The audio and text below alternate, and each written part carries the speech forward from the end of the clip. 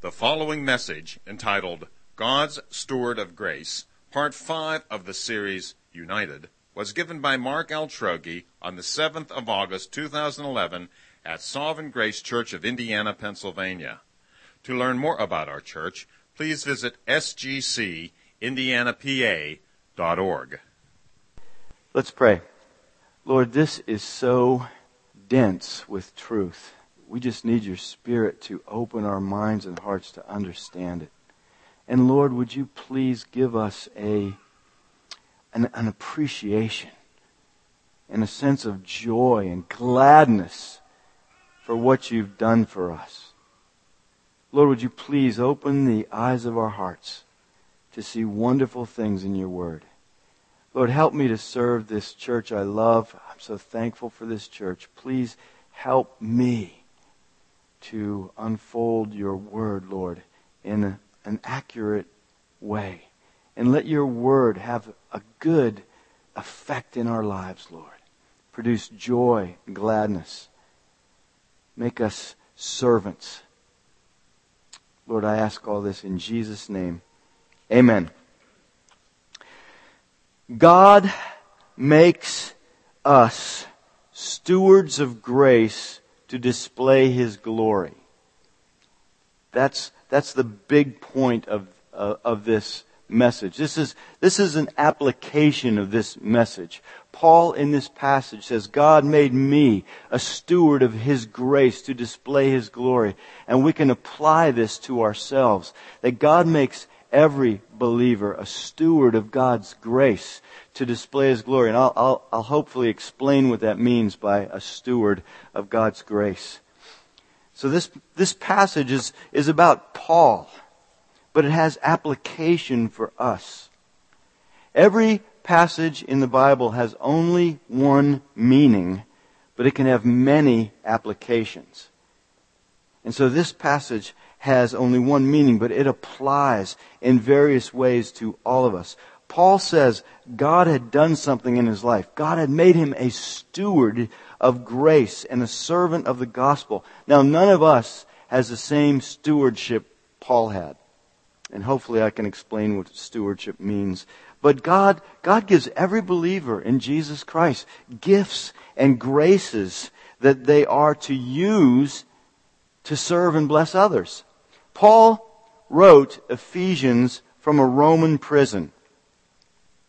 He had been there for 4 to 5 years, and he was in prison for preaching the good news that Jesus Christ, by His life, His death on the cross, His resurrection, had redeemed us, paid for our sins, and broken down all the barriers between us and God. And He also broke down all the barriers between believers, both Jewish believers and Gentile believers. And He had preached this, that Gentile and Jewish believers were now one as God's people. The Jews were no longer God's special people, but God had created a new society, a new humanity out of everyone who believes in Jesus, Jew and non-Jew. And this just really provoked the Jews who were not believers. And so they persecuted Paul, and they had him arrested. But Paul appealed to Caesar, and so because he appealed to Caesar, he was taken to Rome and put in a Roman prison. And he's writing this letter to this church in Ephesus and surrounding areas in Asia Minor. And he's talking about this incredible mystery, this incredible truth of what God had done in Christ. And we've heard the last few weeks, we've been doing a series on Ephesians. In chapters 1 and chapter 2, Paul is outlining these incredible blessings God has given us. Believers have been chosen by God, predestined to be adopted as sons through Christ, made alive in Christ, saved by Christ, united with Christ, given an inheritance in Christ, and joined together, Jew and Gentile, into one new human race, one new society. And he has laid all this out, and now he's about to pray for them. And he wants to pray that they'll be able to grasp all that God has done for them.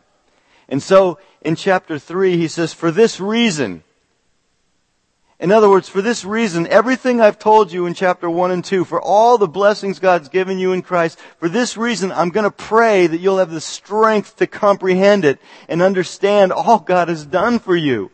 Your incredible privilege in Jesus and the riches you have in Christ. Well, you can't even grasp it on your own. So for this reason, I'm going to pray for you. But as he starts to do that, he kind of stops, and there's a parenthesis here in Ephesians. It seems that Paul catches himself momentarily and says, I got to share a few more thoughts with you before I pray. And so in verse 14, you'll see again, it says, for this reason I bow my knees before the Father, and then he prays. And so between these two places where he says, for this reason, he's giving us some more information about himself. And it's kind of like this. He's saying, for this reason, he's saying, wait a minute, I've shared such incredible mysteries with you. You probably wonder where I got these. Let me give you my credentials. Let me tell you a little bit about how I came into this incredible mystery, so you'll have more confidence. And so he says, for this reason, wait a minute, let me tell you this. And then he says, assuming you have heard of the stewardship of God's grace that was given to me for you. Now he knows that a lot of them have heard about it. He's assuming they've heard about his call to preach the riches of Christ to the Gentiles. But he doesn't know everybody in that Ephesian church now. It's been 4 years or so since he's been in prison. And many more have gotten saved and become part of the church. He doesn't know all the people in all these churches. So he's saying, I'm assuming you've heard about the ministry God's given me, the stewardship God's given me. What's a stewardship? In the New Testament times, a steward was a household manager. The master of the house would put the steward or the manager in charge of his money and property, and the servant would manage the other servants. The steward would manage the other servants. He'd oversee the estate. He'd invest the master's money. He would make sure food was distributed to all the other servants. He would oversee the planting of crops and all that kind of stuff. And Jesus told several parables about these managers. He said there were faithful managers. There was an unfaithful manager who took all the master had given him and started getting drunk with it and using it all for himself. But he said a faithful steward would take all the master gave him and use it to further the master's cause and bless others, bless the other servants. And so Paul says, I have been made a steward by God. God has given me a stewardship of grace. And he says he gave it to me for you. God made Paul a steward of this message of the mystery of God, of the riches of Christ for the Gentiles. And he made him a steward when he saved him in the book of Acts. And if you remember, or if you don't know, Paul hated Christians. He was persecuting them. He was a Jew. And he was persecuting them. And God knocked him off his horse on the road to the city of Damascus, blinded him with a blinding light, and changed his life. And Paul didn't know what to do, so he was going by Saul then. And so God says, go into Damascus and wait. And then God called a man in Damascus named Ananias and said, there's this guy named Saul, he's been blinded, and you're supposed to go and pray for him. And Ananias says, Lord, you can't mean this guy who's been persecuting Christians and throwing them into jail. You want me to go pray for this guy? And God says, yes. And in Acts 9:15, here's what God says to Ananias. The Lord said to him, go, for he is a chosen instrument of mine to carry my name before the Gentiles and kings and the children of Israel. And so God told Ananias about this stewardship that he was giving to Paul. And so in Acts 13 verse 47, Paul is preaching in Pisidian Antioch, and he says, for so the Lord has commanded us, saying, I have made you a light for the Gentiles, that you may bring salvation to the ends of the earth. So Paul says, God gave me a special calling, a special stewardship to proclaim Jesus Christ to the Gentiles in particular. Paul didn't decide on his own to do this. God chose him. God said to Ananias, he is a chosen vessel of mine. Paul hated Christianity. So he knows that he didn't choose this stewardship. And it was a stewardship of God's grace. He says, you've heard of the stewardship of God's grace. Grace is God's free gift of salvation. God's free gift to people in Christ Jesus. We can't earn it. As Stephen said earlier in the morning, there's no amount of works that could earn forgiveness of sins, salvation, eternal life. And so God, as a gift of grace, gives us all the blessings that we have in Jesus Christ. And so Paul says, I have this stewardship to tell everybody I know about the grace of God. I've been given gifts from God. I've been given abilities from God to preach. I've been given knowledge of the Old Testament from God. I've been given so much from God, and it is for you, he says to the Gentiles. And now we can learn from this. We can see this. There's a valuable truth here for us. Every Christian has been given gifts from God that we are to steward for others. Book of Corinthians says that every believer has gifts. It doesn't matter if you have been a believer for 5 minutes or 20 years. The Bible says you have at least one gift, but most likely many gifts from God to use on behalf of others, to steward those gifts. They're not for ourselves, they're for others. God gives people gifts of, I love seeing the many gifts God has given you in this church. God gives some people gifts of mercy. They just have a unique gift of showing mercy. God gives people gifts of wisdom, gifts of teaching, gifts of administration. Oh, I am so thankful for people with the gift of administration because I don't have that gift. And I need help. And gifted people in this church do so much. God gives people what's called the gift of helps, gift of prophecy. God gives some gifts of leading. He gives gifts of hospitality, musical gifts, artistic gifts. Some have the gift of giving. The Bible mentions a gift of giving. These gifts aren't for ourselves, though. It wouldn't be right to say, you know what? I have the gift of giving, so I think I'm going to give myself something. I bought myself a new porcelain coffee travel mug the other week. I was in Starbucks with Christy, and I said, Christy, I think I'm going to give myself a little gift today. She said, go ahead. Such a good wife. But the gift of giving is not so that we can give ourselves gifts. The gift of prophecy is not so, I have a prophecy for myself. You shall do great things. No. Our gifts are to be stewarded for other people. And so Paul says, I've been given a mystery to steward. And so in verse 3 he says, how the mystery was made known to me by revelation, as I've written briefly. Paul didn't make up the mystery of the Gentiles being one with the Jews in Christ. God revealed it to him. He never could have come up with that. As a solid, committed Jew, he would never have come up with that on his own. And so he says, I was a strict Pharisee. I despised Gentiles. I viewed them as unclean. But God gave me this revelation. And he says he's also given it to others now, since Jesus has ascended. He's given it to apostles and prophets now that are revealing this. In verse 4 he says, when you read this, you can perceive my insight into the mystery of Christ, which was not made known to the sons of men in other generations, as it has now been revealed to his holy apostles and prophets by the Spirit. This mystery is that the Gentiles are fellow heirs, members of the same body, and partakers of the promise in Christ through the gospel. Now, in the Old Testament, God had promised to bless the Gentiles.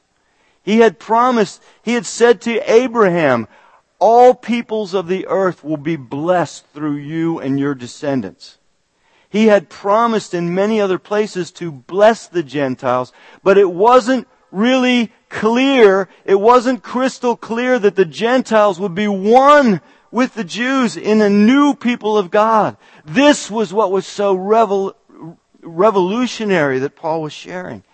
And so he says, here is what God has revealed to me. And he's writing primarily to Gentiles. He says, you, the Gentiles, are fellow heirs. That means full-fledged family members with the Jews who believed in Christ. In Jesus, there are no class divisions. There's no Jew, Gentile. There's no black, white. There's no blue collar, white collar, male, female. All who come to Jesus are fellow heirs with the full rights and privileges as children of God. Heirs of God. There are no second-class citizens, and we need to remember that. First of all, this is an astounding thing. We are heirs of God. If you have believed in Jesus Christ, you are an heir of the riches of God in Jesus. And we don't even know what that is. If you are a child, if you're a young man, a young woman, and you have believed in Jesus, you are a fellow heir. It's not just for grown-ups. If you're a teenager and you have believed in Jesus Christ, you are an heir of the riches of Jesus Christ. And that's more riches than the whole world put together has to offer. And someday in heaven we will enjoy those riches. There's no second-class citizens. When we look at another believer, this is so important. So often we can see each other's failures and weaknesses. I'm sure that when you look at me, you can see many failures, many weaknesses. So often when we look at other believers, we see failures and weaknesses. But you know what we should say? That's a fellow heir of Jesus Christ. This is a fellow heir. No matter what kind of struggles I'm going through with this person, he's a fellow heir with Christ. No matter what failures I've seen in him, he's a fellow heir. He believes in Jesus. He's an heir with Jesus Christ. And we should have such a great respect for one another. C.S. Lewis said that if we could see what fellow believers are going to be someday when we are fully transformed into the likeness of Christ, if we could see what we'll be like, we'd be tempted to worship each other, which obviously would be wrong, but it's this being an heir with Christ. We have such an incredible status, and we need to remember that. He says we're members of the same body. There's only one body of Christ that consists of all believers of all time. The body of Christ is unified. All parts have equal value and all care for each other. And this church, our church, we're just part of the body of Christ from all ages. We're just part of God's body of Christ in this area. I was out taking a walk this week, early in the morning, and in my neighborhood, and I saw coming toward me a guy that I've met before, and I recognized him as Brad Lauster, the pastor of Grace Methodist Church. He was walking a couple dogs, and I forgave him for that, but he's coming up toward me. I stayed back from him just to make sure they were under control. They were big bulldogs. But anyway, we stopped and we talked. It's been a while since I've seen him. And he said, "Mark, I am so excited about your building. I am so excited at what God is doing in your church."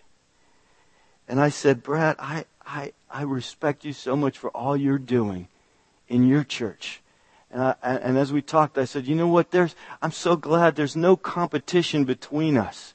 There are enough unsaved people in this area that we could fill twice as many churches to overflowing and still have room." And I just said, "I'm just so glad we're not in competition, and I pray God's blessing on your church." And but it just affected me that he just said that. I am so happy for you. And that's what this is talking about. We are one in Christ.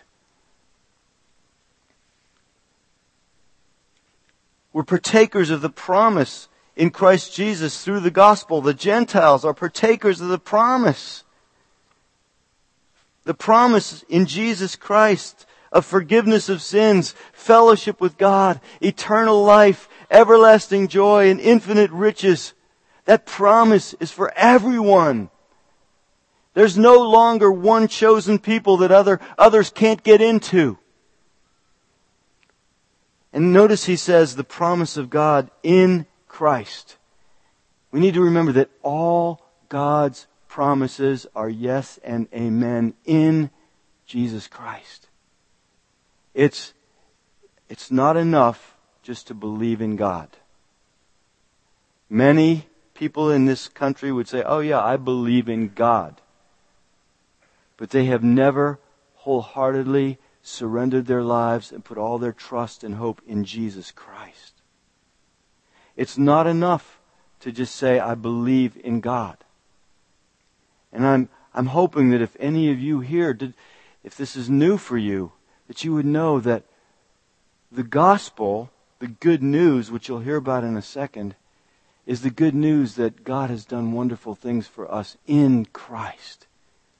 It is in Christ that we find forgiveness of sins. It is in Christ that we have eternal life. And so, I would appeal to any of you, if you have not called upon Jesus Christ, if you have not turned to Jesus Christ, the Son of God, God the Son, who paid for your sins on the cross, who rose from the dead. It says, everyone who calls upon the name of the Lord, and the Lord is Jesus Christ. Anyone who calls upon the name of Jesus Christ to rescue them from their sins and give them eternal life, everyone who calls upon the name of the Lord will be saved. And when you call upon the name of Jesus, God makes us one with Christ. And all that is Christ is ours. And it's not by our works, as we've already said. It's just by the grace of God. This is the glorious mystery that Paul was called to be a steward of. This is what he was hoping to distribute to everyone. And he says, I'm a servant of the gospel.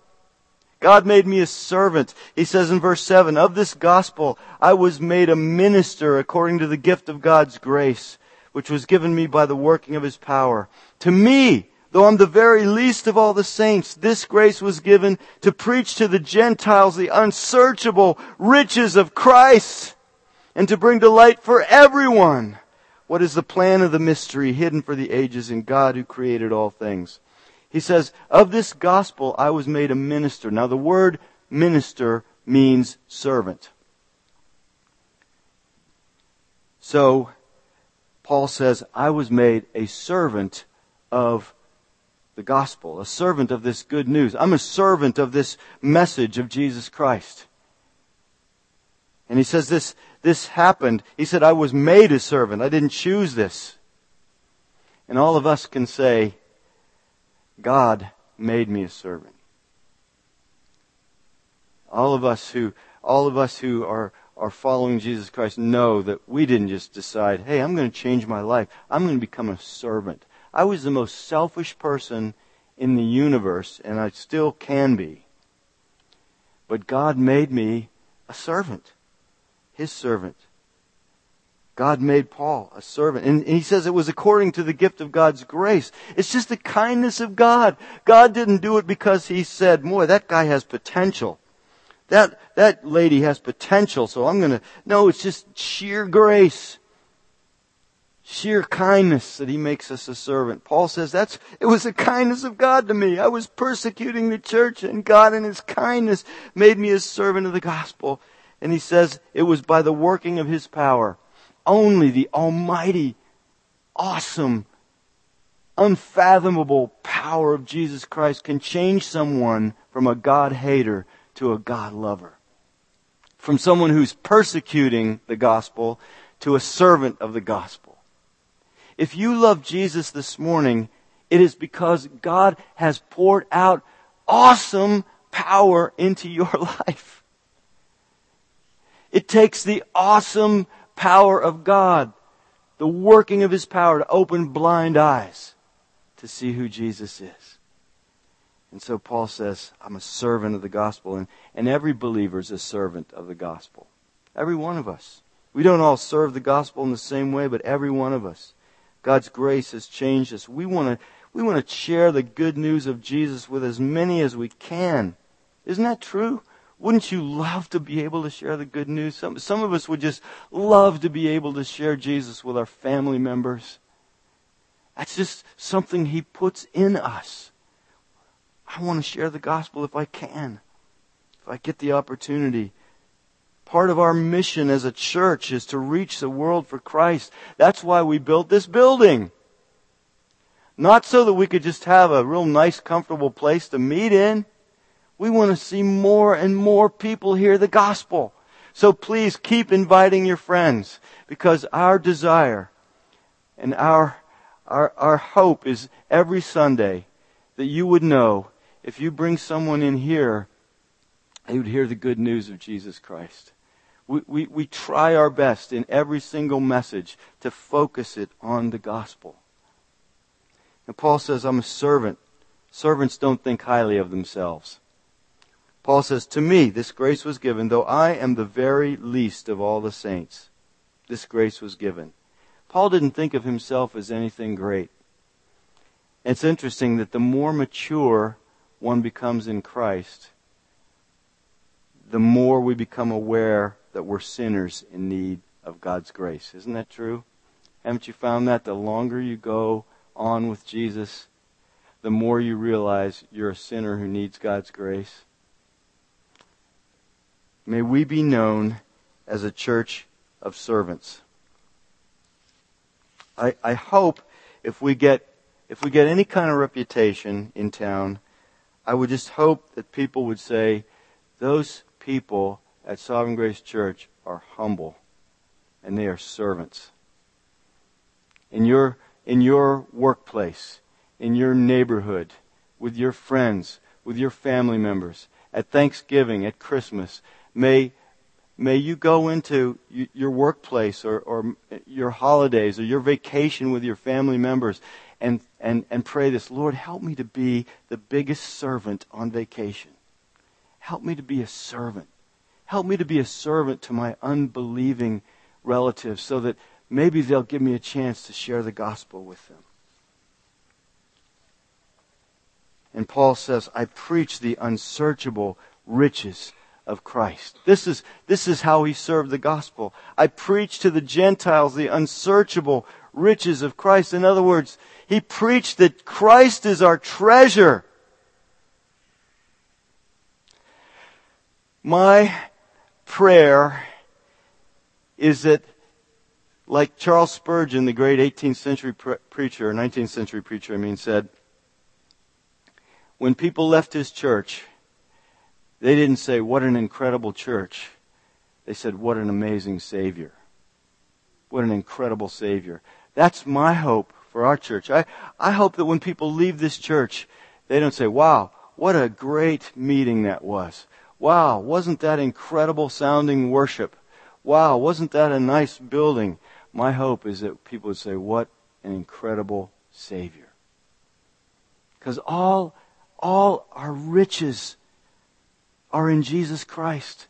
The New Testament says Christ is our righteousness. Christ is our wisdom. Christ is our mediator with the Father. Christ is our redemption. Christ is our perfect sacrifice. He's our Savior, our Redeemer, our King. He's our good shepherd.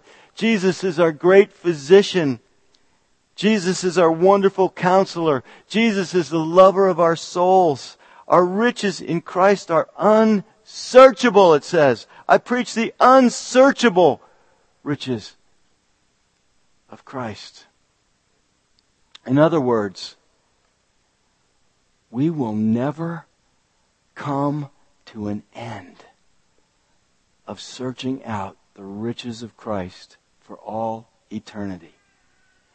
After 10,000 years, there will be more riches in Jesus to discover because they're unsearchable. After 1,000,000 years, after 10,000 times 1,000,000 years, we're not going to be bored in heaven. There'll be more riches of Christ to see and explore. In movies like National Treasure, people come upon these hidden storehouses of treasures. Maybe you've seen them, these movies like this. And the camera will pan back. And you'll see that there is just room after room and piles upon piles of gold and jewels and crowns and cups and dishes and swords and shields and helmets made out of gold. And the people stare at this immense wealth they've discovered. And they begin to walk through the room and they pick up handfuls of jewels and gems. Well, that's nothing compared to the riches we have in Jesus. And Paul wanted everyone to know about God's plan. In verse 9 he says, my being a servant of the gospel means preaching the unsearchable riches of Christ. And verse 9, and to bring to light for everyone what is the plan of the mystery hidden for the ages in God who created all things. This plan to join people who hated each other together in Christ. I want everyone to know this. I want everyone to know Jesus. I want everyone to know God's plan in Jesus. That's our desire, isn't it? We would want everyone to know. So keep praying. Pray. Try to remember to pray sometime during the week.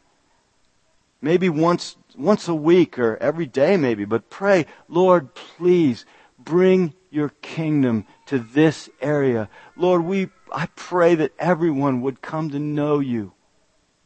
Pray that everyone would come to know your plan. Pray that everyone would come to know the riches of God in Christ. Pray for your neighbors. Oh Lord, please rescue my neighbors. Let them know Jesus.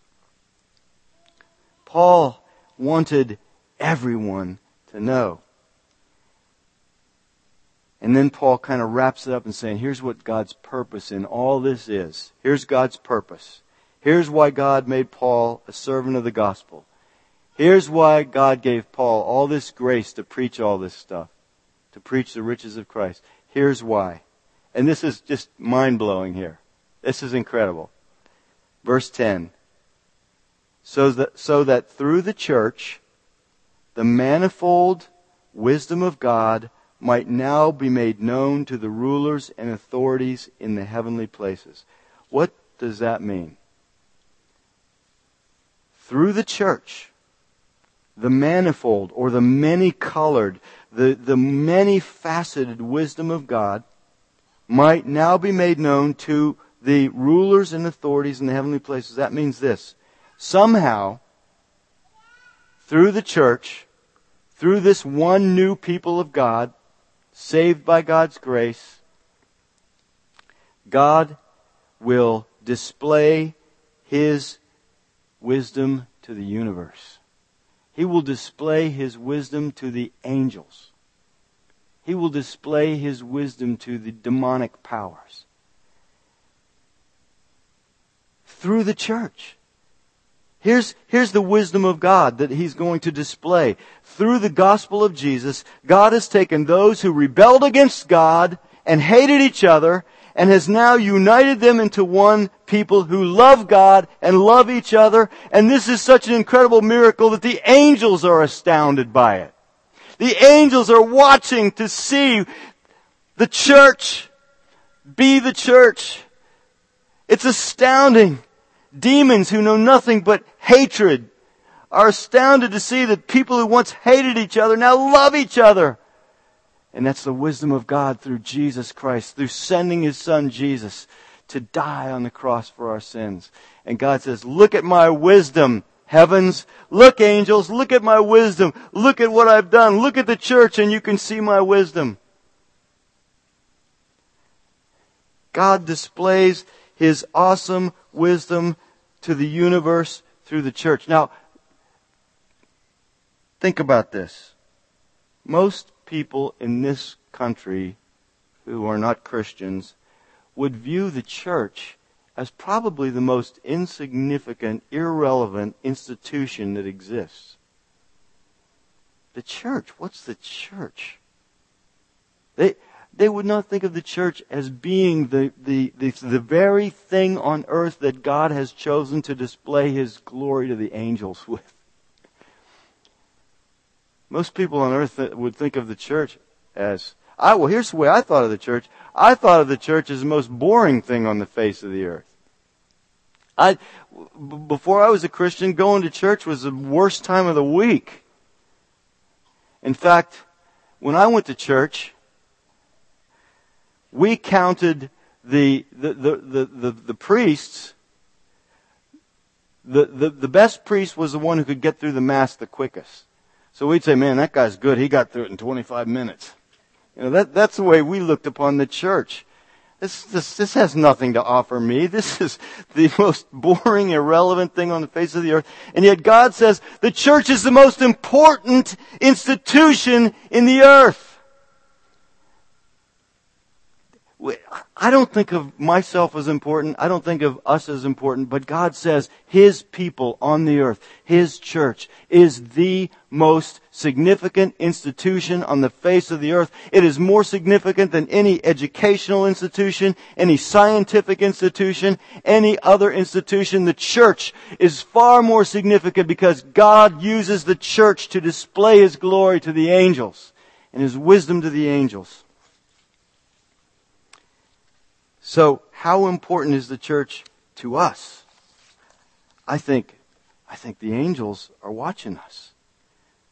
They want to see how the church will do. They care about the church. The book of Hebrews says angels are ministering spirits on our behalf. The angels are watching to see the wisdom of God in sending Christ to save and transform former rebels and God haters and people haters into God lovers and people lovers. God's glory is at stake. Angels are watching. Will we love one another? Will we do whatever it takes to love one another? Will we seek to forgive each other and be reconciled to each other? Will we love our fellow sinners with all their failures and weaknesses? Will we show mercy to one another? Will we be patient and forbearing with one another? I love this church because you are so in so many ways like this. But I've thought, I want to be like this because the angels are watching. The angels are watching. Are we going to love one another? Even though we're hard to love. Even though we're also different from one another. What a high calling. Paul says in verse 11, this was according to the eternal purpose that He's realized in Christ Jesus our Lord. This is God's purpose. This is God's eternal purpose, to display His glory to the universe through the church. Wow. Boy, it's important to be in the church, isn't it? It's hard to believe the church means so much to God. And Paul had been given his stewardship because this was God's eternal purpose. And Paul says, I'm willing to suffer for all this. This is so important to God, I'm willing to suffer. And so in verse 1, he starts off, he says, I'm a prisoner for Christ Jesus on behalf of you Gentiles. And then in verse 13 he says, I ask you not to lose heart over what I'm suffering for you, which is your glory. In other words, I've been in prison for 4 years, and many of you are getting worried about me and concerned for me. You feel bad that I'm in prison. He says, I'm suffering for all this that I've been talking about. It's your glory to be one in Christ. It's your glory to have the riches of Christ. All of this is your glory. It's your glory that God is using you to display His wisdom to the universe. I'm happy to suffer. Don't be discouraged because you hear me suffering for this. I'm suffering because I'm in prison because this is what I proclaimed. So I just thought, you know what? I need to be willing to suffer to display God's glory through our unity. It costs us to love others. I mean, I don't suffer anything like Paul. I wouldn't even say I suffer. But there are times where I have a small cost to pay. It costs us time to seek to be one with our brothers and sisters. It takes us time to go to someone and try to work things out with them. It takes time. It takes time to care for others and love them and hear them. So many times I'm selfish and I don't want to give the time, but I want to because the angels are watching and God's glory is at stake. It costs us to be servants. It takes time to be a servant, to care for others, to lay down your life for others. Well, in conclusion, if you've trusted in Jesus Christ, you are blessed. God has given you grace and gifts to use on behalf of others. You have unique gifts from God to use for others. God has made you a servant of the gospel to proclaim the riches of Jesus Christ every chance you can. You're a full-fledged heir with Jesus, of Jesus, with Him and His people.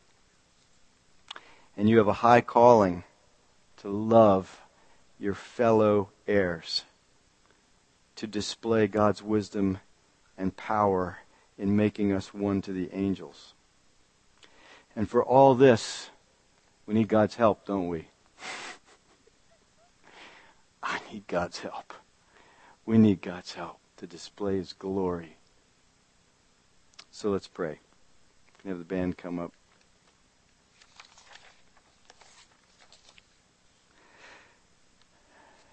Lord Jesus, this is just a lot to take in, Lord, and we are very full right now. Our minds are probably saturated, but we want to thank you for making each one of us a steward of your grace. Help us to steward what you've given us for the sake of others. Lord, thank you for making us servants of the gospel. Lord, please give us opportunities to share with others the riches of Christ. And Lord, you are using us as part of your church to display your wisdom to the angels. Lord, would you please help us to fulfill your desire to do that. Help us to love one another. We just ask all this in Jesus' name. Amen.